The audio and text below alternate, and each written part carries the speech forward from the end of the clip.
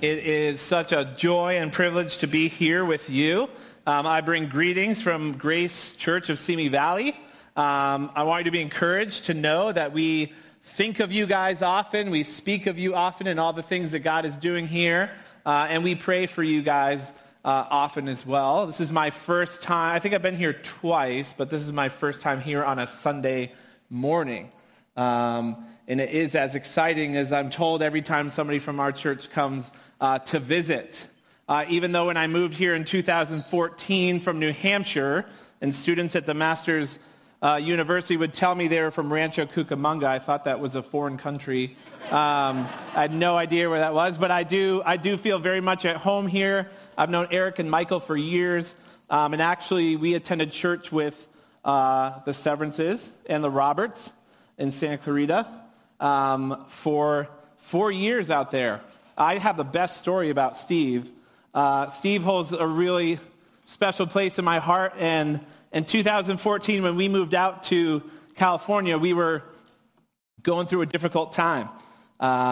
We left everything across the country and moved out here so I could go to seminary, and I was really battling depression and anxiety for a short period of time, just from all of the culture shock, homesickness, academic pressure, financial pressure, and I was working nights as a security guard, and I had sleep deprivation.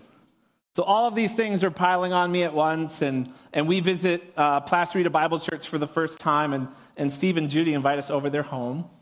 Our first Sunday, I always remember that, for lunch, and we sat down at their table, and our kids were crazy. You guys remember that. But I poured out my heart to Steve.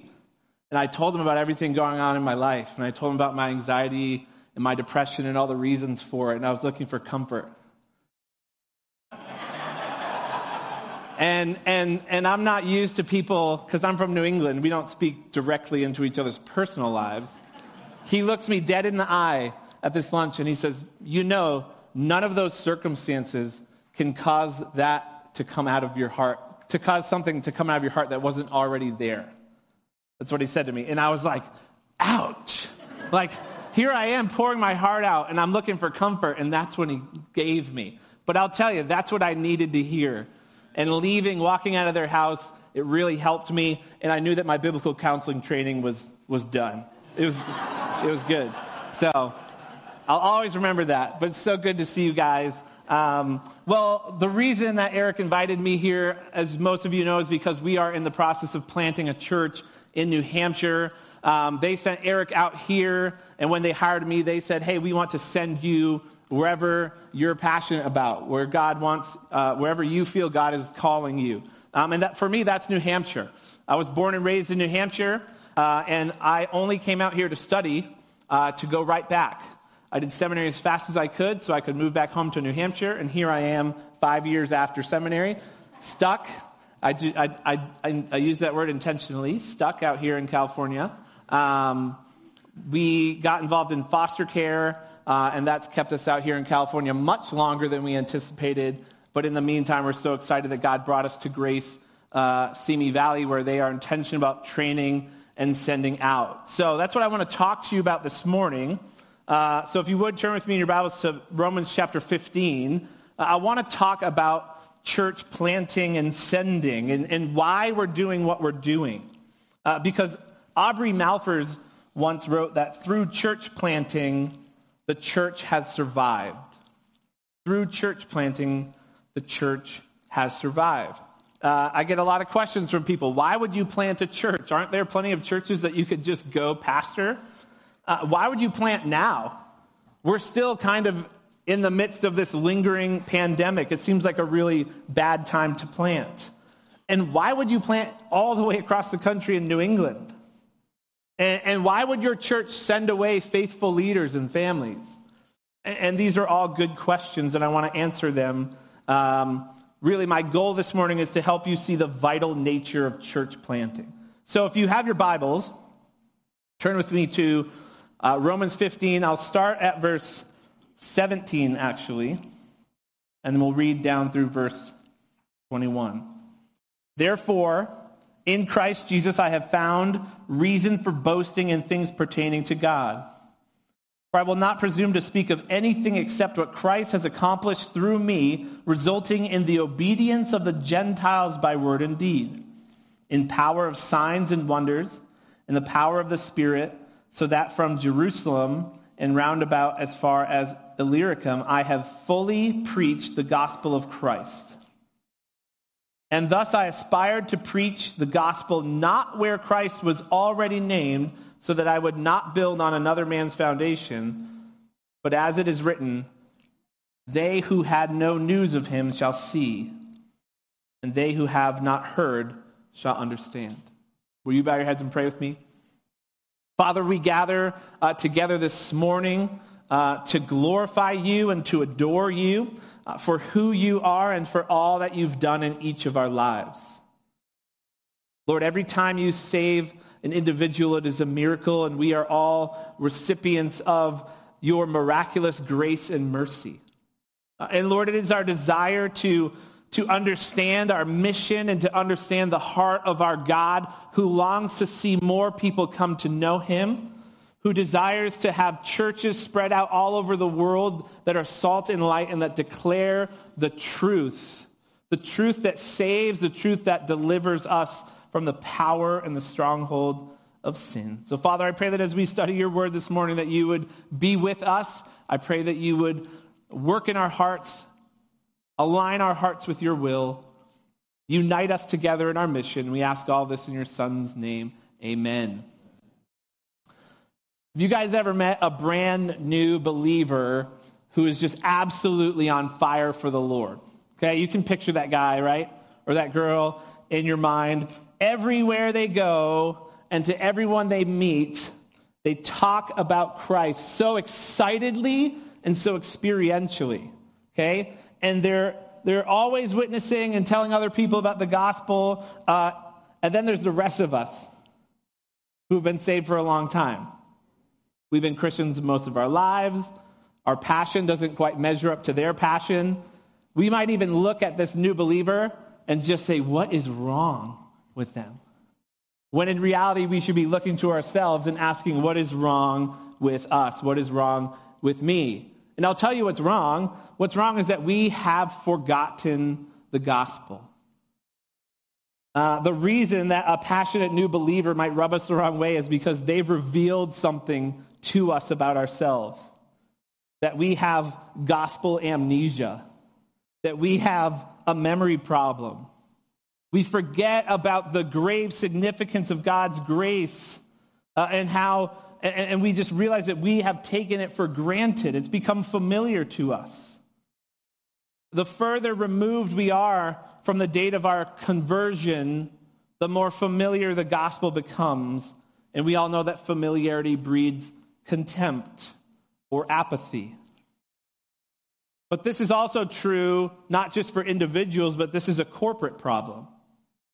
We undervalue church. The more familiar church becomes to us, the more we take church for granted.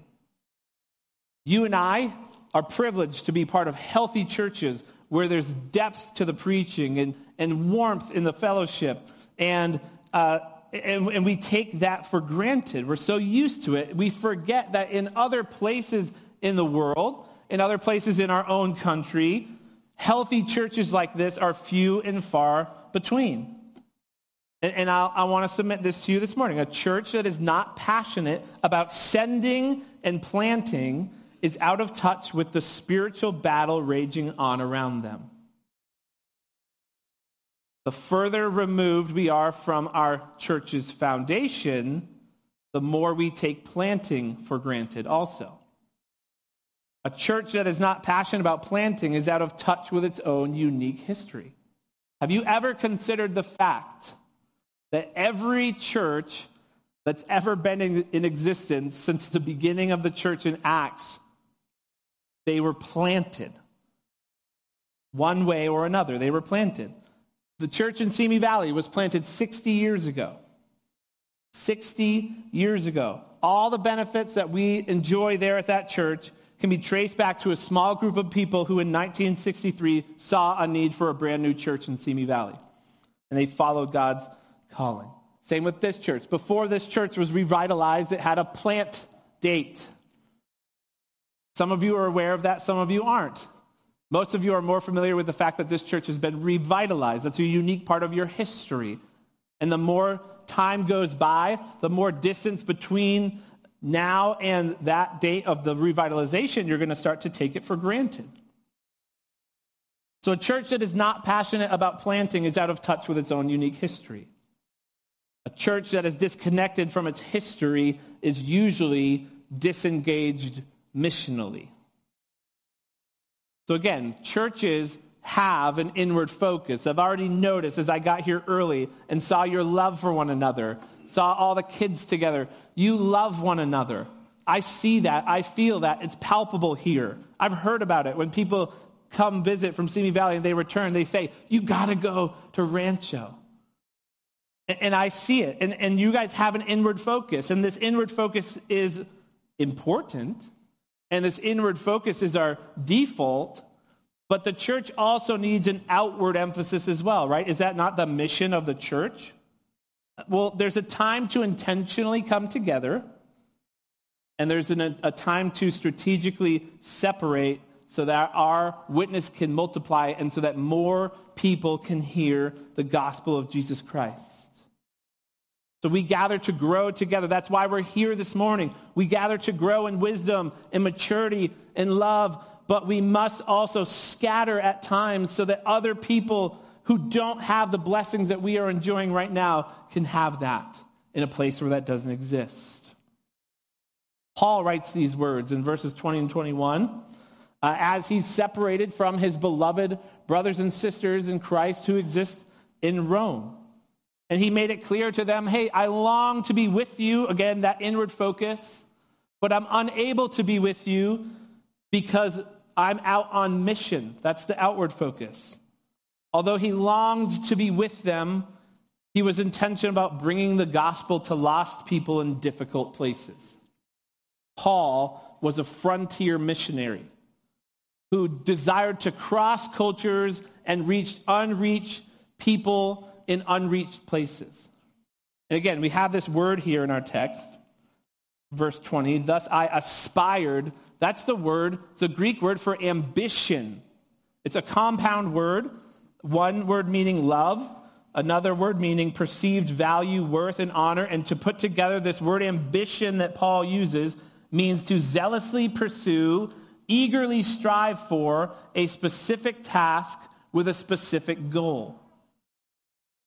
And that's what church planting is all about. Dave Harvey defines ambition as this: someone willing to pursue a valued prize with uncommon devotion. Uncommon devotion to a specific task, a specific goal, a specific prize. Often when we think of this word ambition, we think of it in a negative sense. We think that that's wrong. And of course, we're thinking of selfish ambition. But ambition itself is not wrong. Other times, when we think of ambition, we think of it in secular terms, right? We think of athletes with uncommon resolve, like Michael Jordan, Tom Brady, Michael Phelps. Or we think of businessmen who've changed the world, like Steve Jobs, Elon Musk, Bill Gates. That's what we think of when we think of ambition. And of course, that also contributes more to the fact that we think about it as a selfish thing. But here in our text, we see that ambition is a good thing. And we see Paul's ambition. And we see that Paul was the most ambitious missionary of all time. And Paul's ambition was of much greater significance than the people I just mentioned. Because he was ambitious about the gospel. He was ambitious about the news of Jesus Christ being spread out throughout the world. His valued prize was seeing souls saved. His priority was evangelizing and establishing new churches. Yes, his ambition was to preach Christ crucified, but it was more specific than just preaching Christ crucified. It was this. First thing we want to look at from this text is we see Paul's ambitious mission. What was Paul's ambitious mission? Paul's ambitious mission was to preach Christ where he was not named. That's what the beginning of verse 20 says. And thus I aspired to preach the gospel not where Christ was already named. In Paul's day, the apostles, the other apostles, were commissioned by Jesus Christ. And the mission that Jesus gave them was that their mission to bring the gospel to the world was supposed to start at their hometown. That was the epicenter. And from there, it was supposed to go out in concentric circles.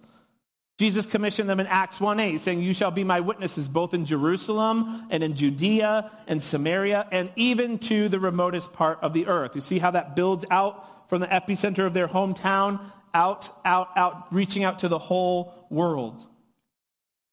And in verse 19 in our text, we read something pretty stunning, something pretty audacious. It sounds like it's bragging. Paul says that from Jerusalem and all the way around to Illyricum, I have fulfilled the ministry of the gospel of Christ. It's a pretty bold thing to say, that he's fulfilled the ministry of the gospel in a specific location.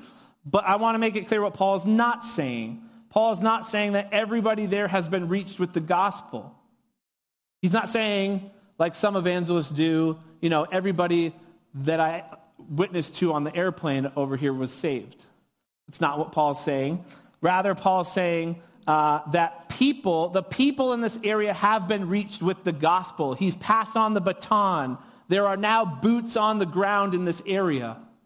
There are now disciples who are making other disciples. Christ is named here, and now I'm ready to move on to another place where Christ is not named. Does that make sense? That's what Paul's saying. In 1813, Adoniram Judson was the very first American missionary to go overseas.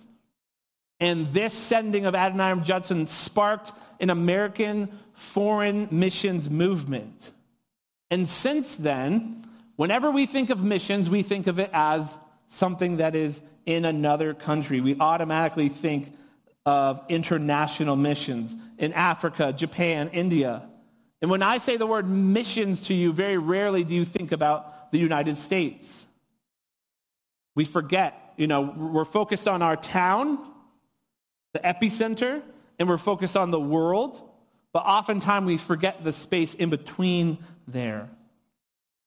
We forget about the faithful domestic missionaries of the past, men like David Brainerd, Jonathan Edwards, and John Eliot. And historically, yes, we have been a Christian nation. Christ has been named here. But in our lifetime, the spiritual landscape is shifting quickly.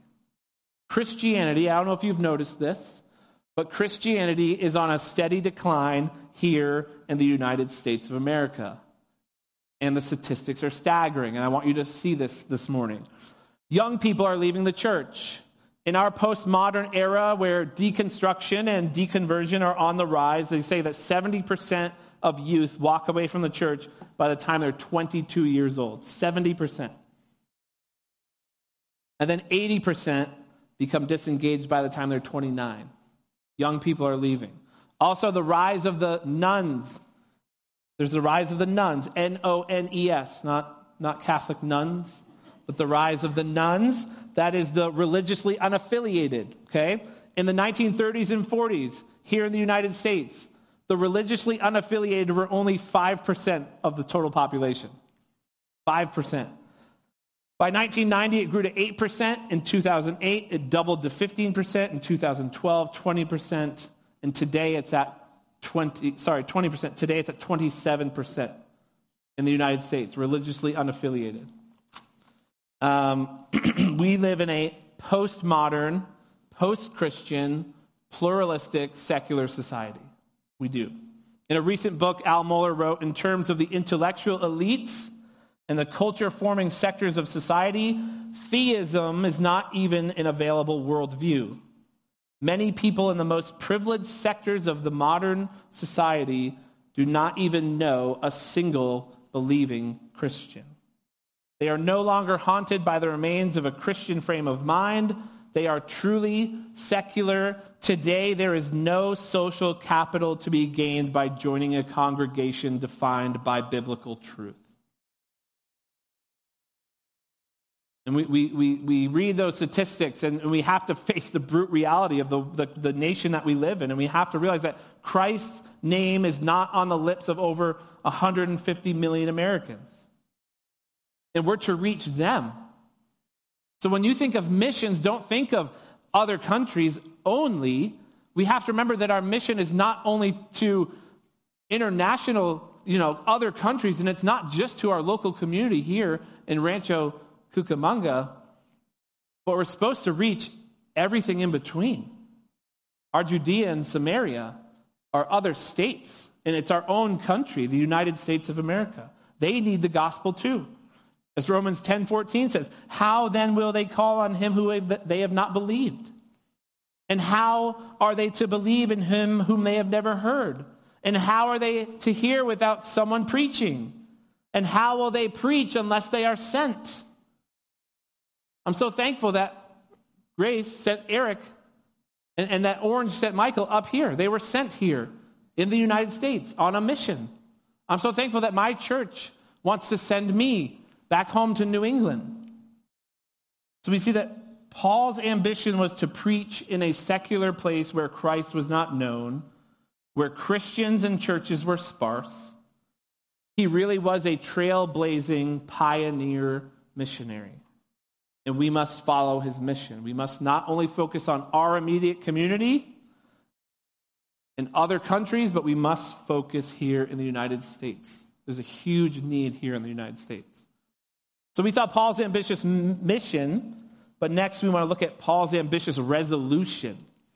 In verse 20, the end of verse 20, I'll read the whole thing. It says, and thus I aspire to preach the gospel, not where Christ was already named, so that I would not build on another man's foundation.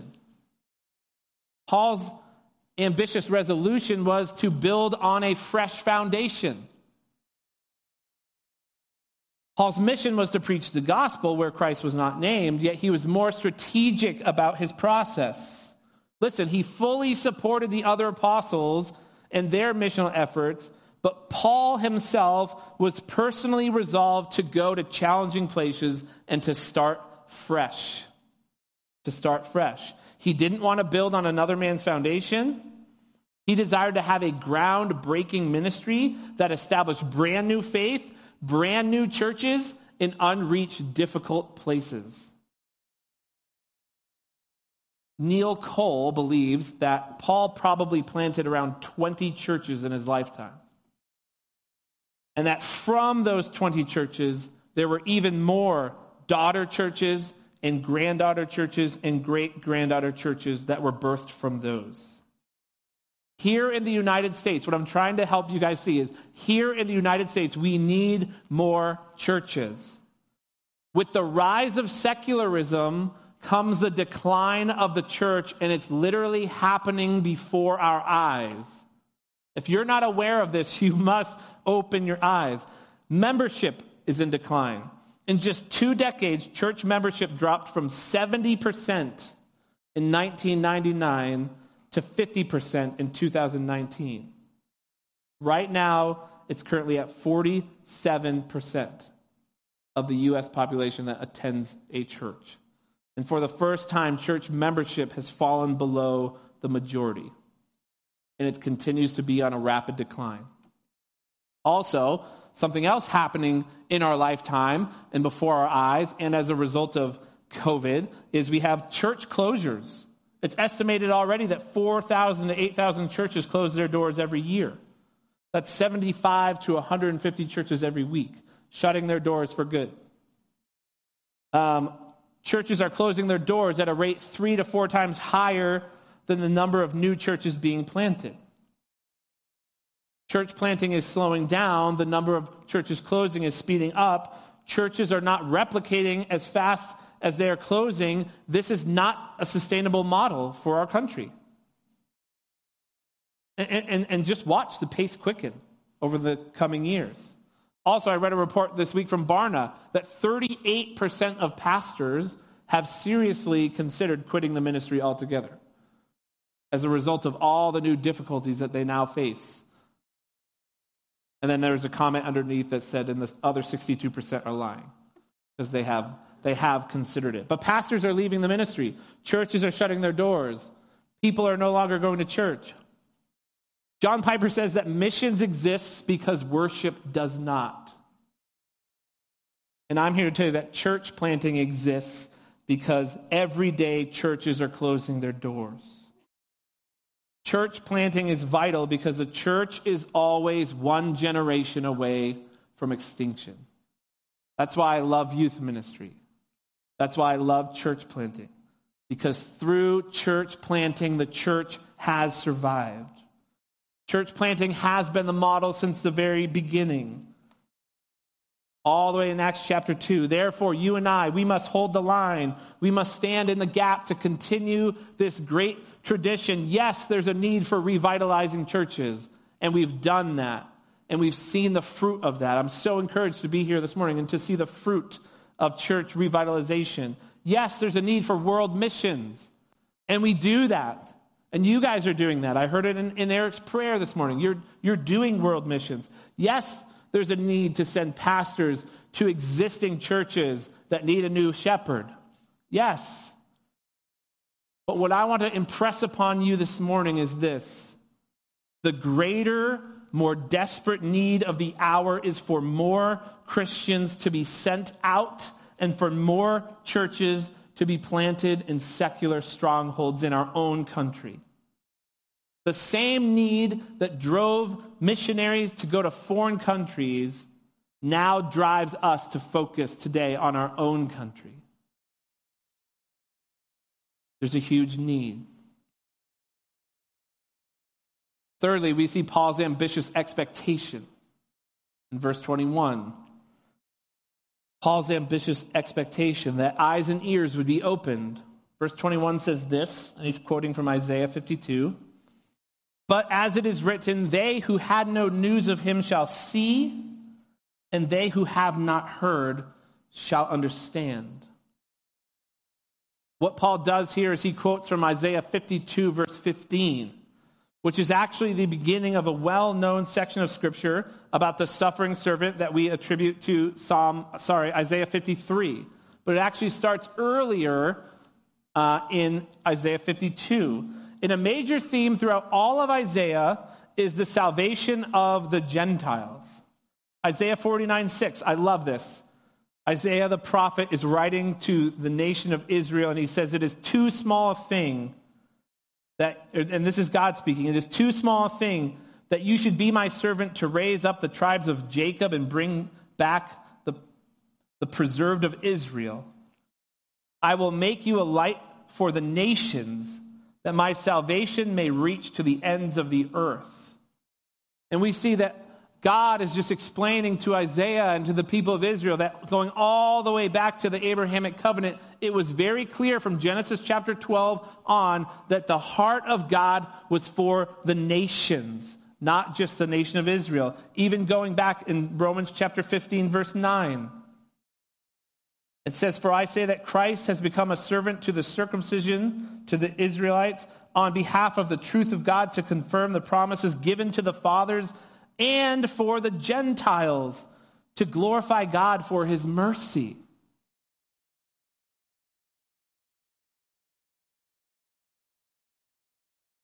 So in his mission to preach and in Paul's resolution to plant, do you hear Paul's posture of expectancy?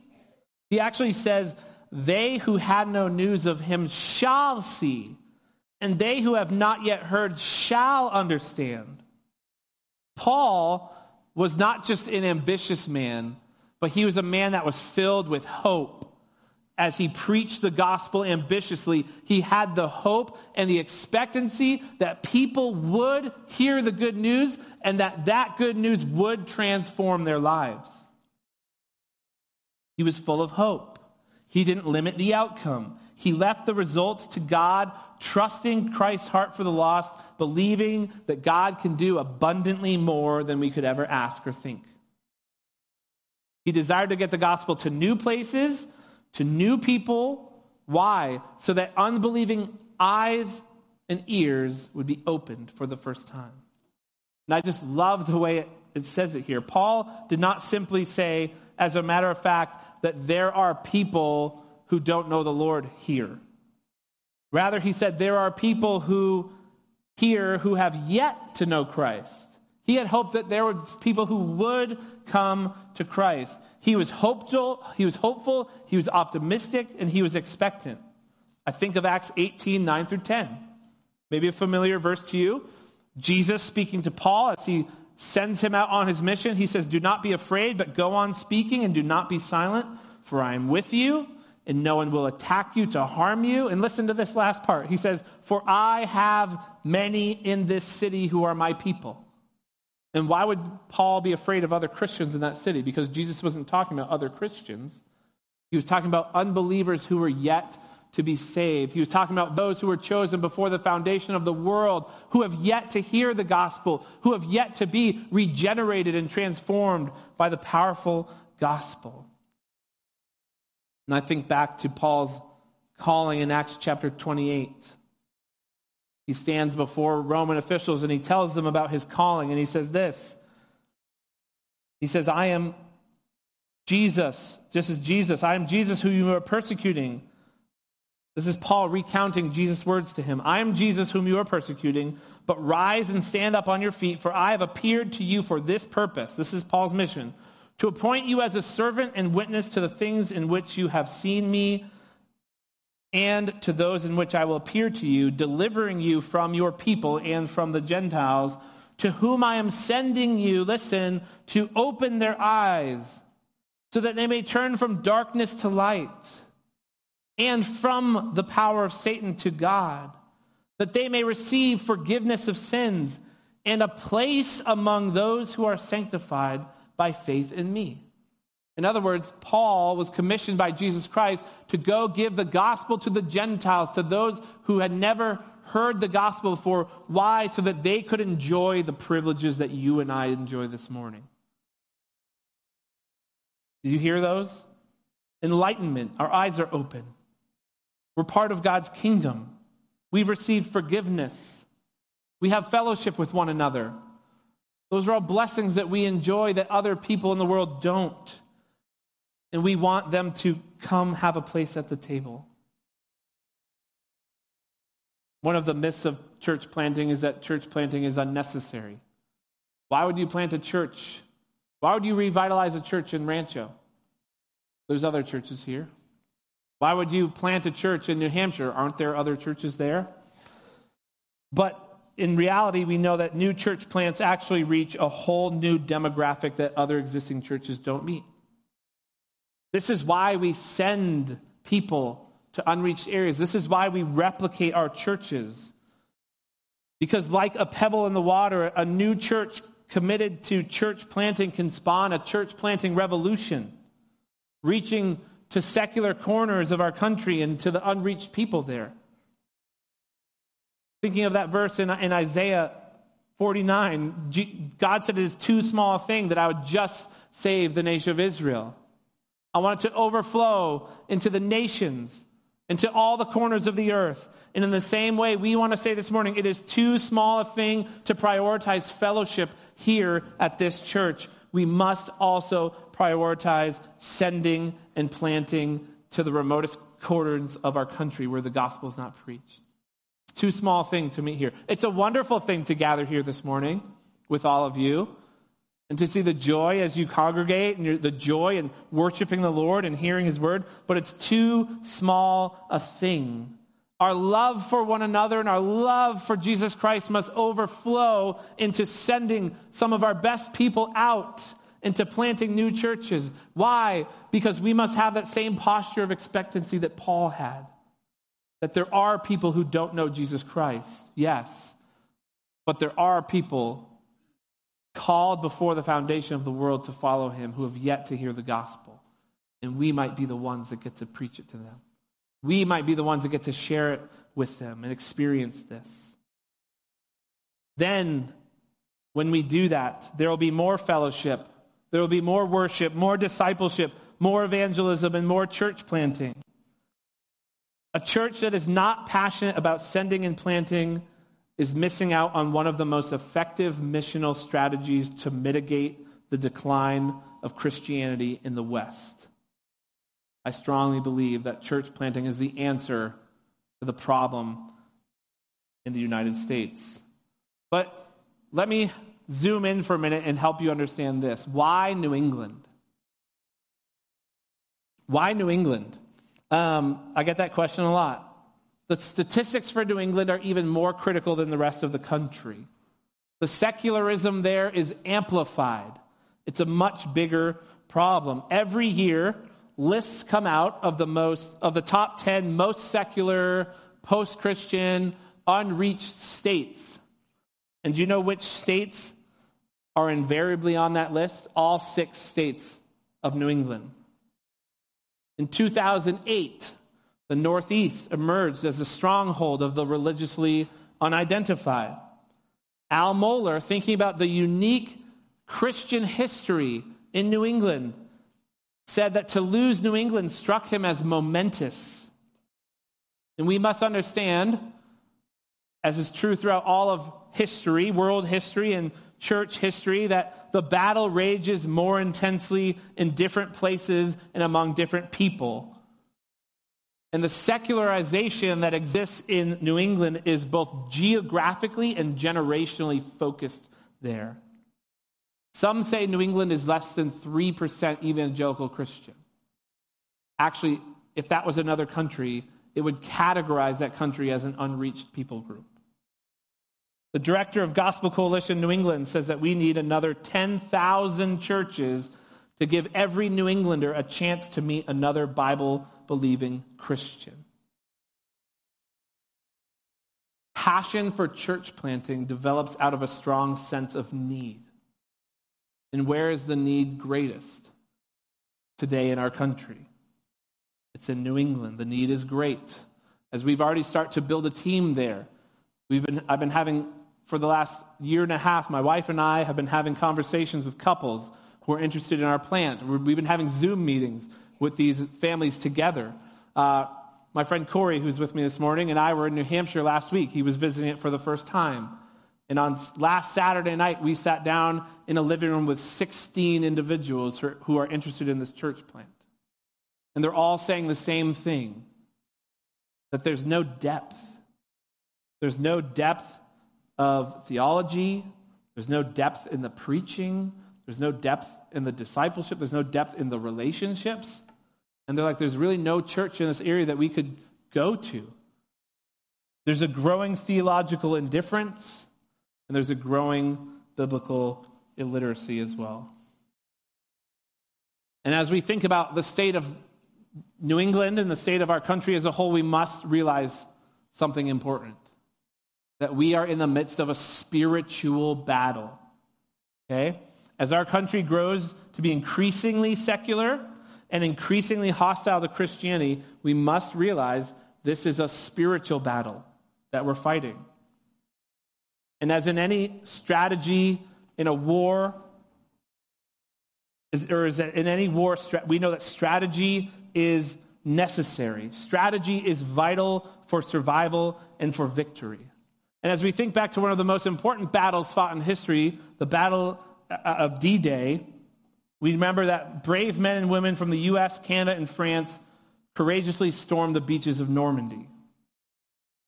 But we have to remember that those brave boots on the ground could have never gotten there unless they were sent there. Also, they could have never landed on the beach without Higgins boats, called LCVPs, Landing Craft Vehicle Personnel. These little boats were crucial to the Allied victory in the European Western Front. It was this small platoon-sized landing craft. You can picture it. You've seen the documentaries. You've seen the movies. Those little boats that brought them all the way to the shore, even in the shallow water.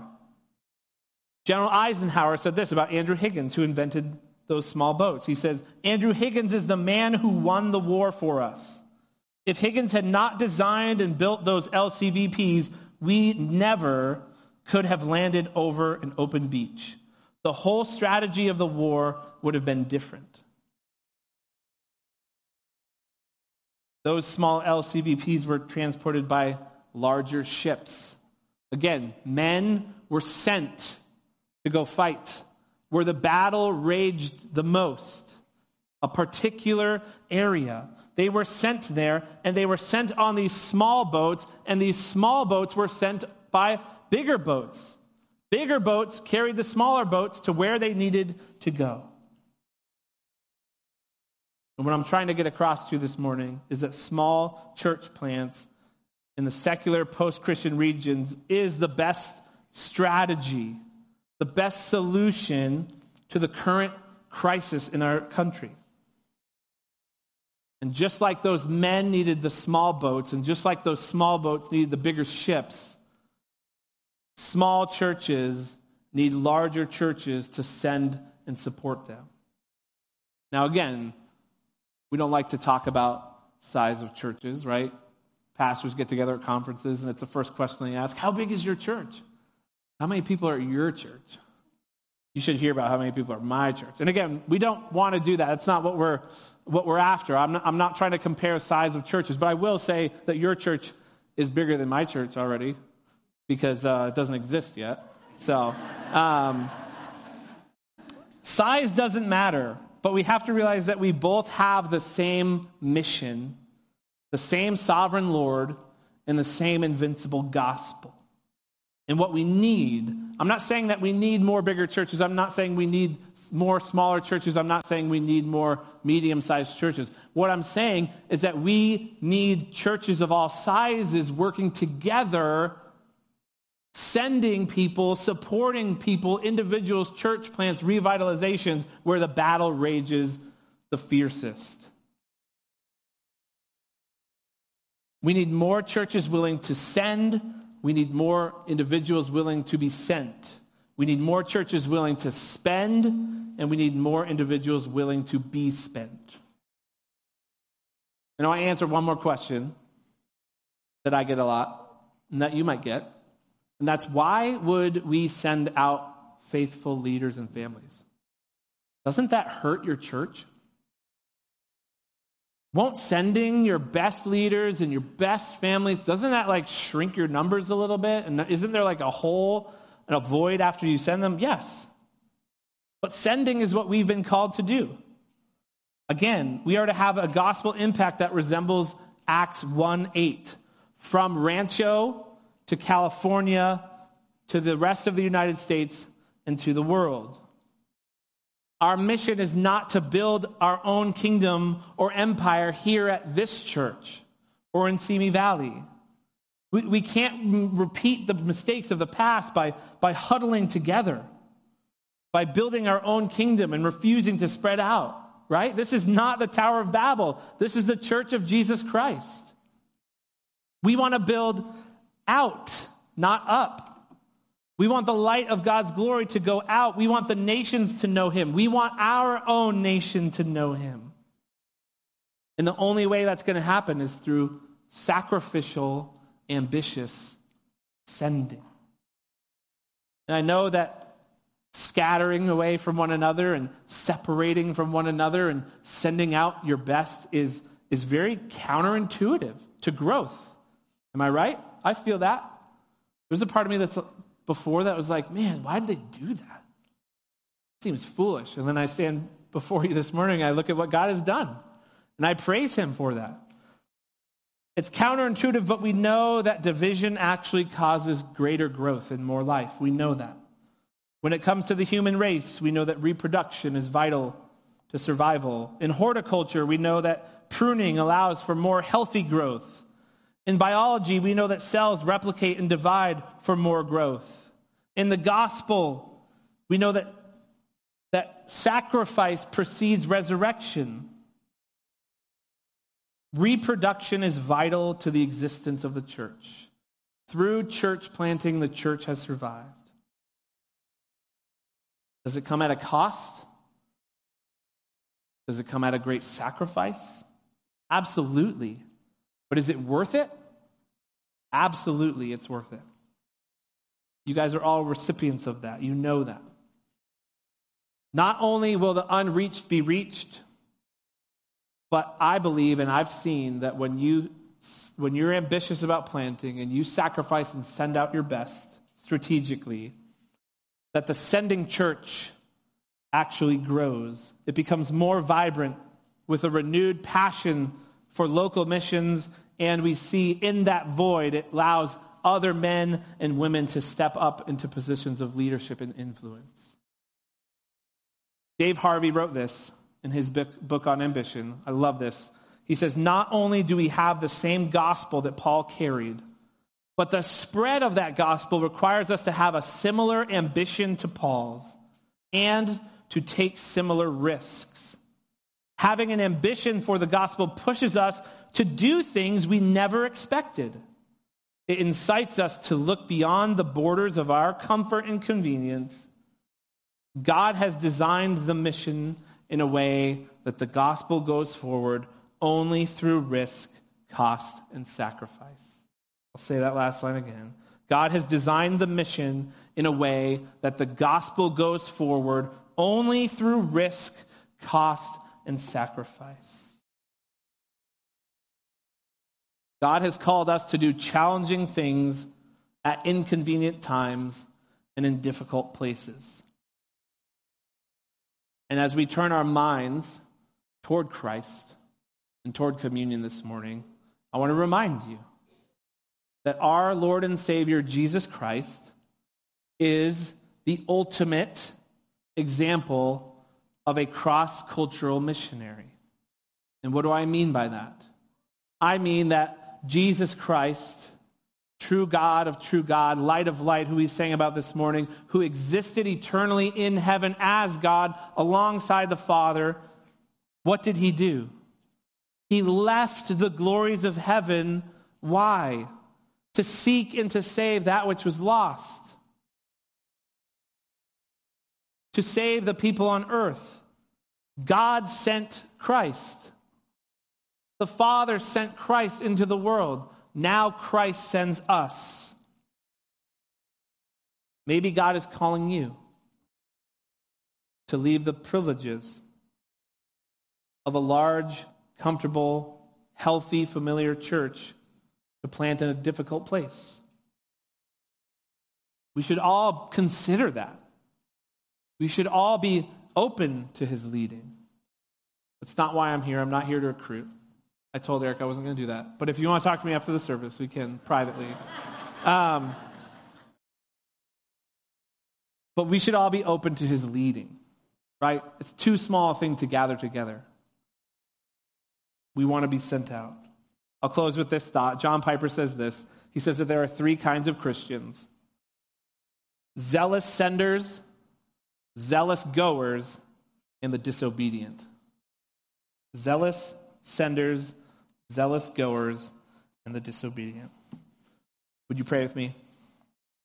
Father, we are so thankful for the clarity of your word, and of course we love how the scriptures are not just filled with theology and doctrine, but Lord, we're so thankful that they're filled with real stories. Lord, it's a historical book. And Lord, we're thankful for the true account of the Apostle Paul and how you used him in church history to reach the lost, to reach the Gentiles, and to plant churches. And Lord, we can't help but see that our church here in Rancho is connected to the churches that Paul planted. Because throughout history, churches have replicated themselves. Lord, I pray that you would help us to feel the need that exists here in our country. Lord, we're passionate about our local community. We're passionate about reaching the nations. But Lord, may we also be passionate about reaching our own nation for the gospel. Lord, we're watching it crumble before our eyes. Churches are closing their doors. Young people are walking away. Your enemy is blinding the eyes of people, our coworkers, our neighbors, our family members, our friends. So Lord, may you give us a greater passion. May you renew with us a desire to see more souls saved. Lord, it's too small a thing to gather together to worship. Lord, we must also scatter throughout the week to witness. And sometimes we must be more strategic and we must say goodbye to our friends and go to a difficult part of the world. Lord, I pray that you might do that from this church. I pray that you would raise up young leaders, new leaders, who are passionate about the gospel, passionate about your word, passionate about evangelism, passionate about the church, who want to see more souls come to you. Lord, I pray that you would raise them up. And I pray that you would give this church the means and the desire to support them and to send them, because you are worth it. Missions exists because worship doesn't. We want you to be worshiped all over the world. We want you to be worshiped here in our country. We love you. We thank you for your grace and the way it's transformed each of us. And we ask all this in your Son's name. Amen.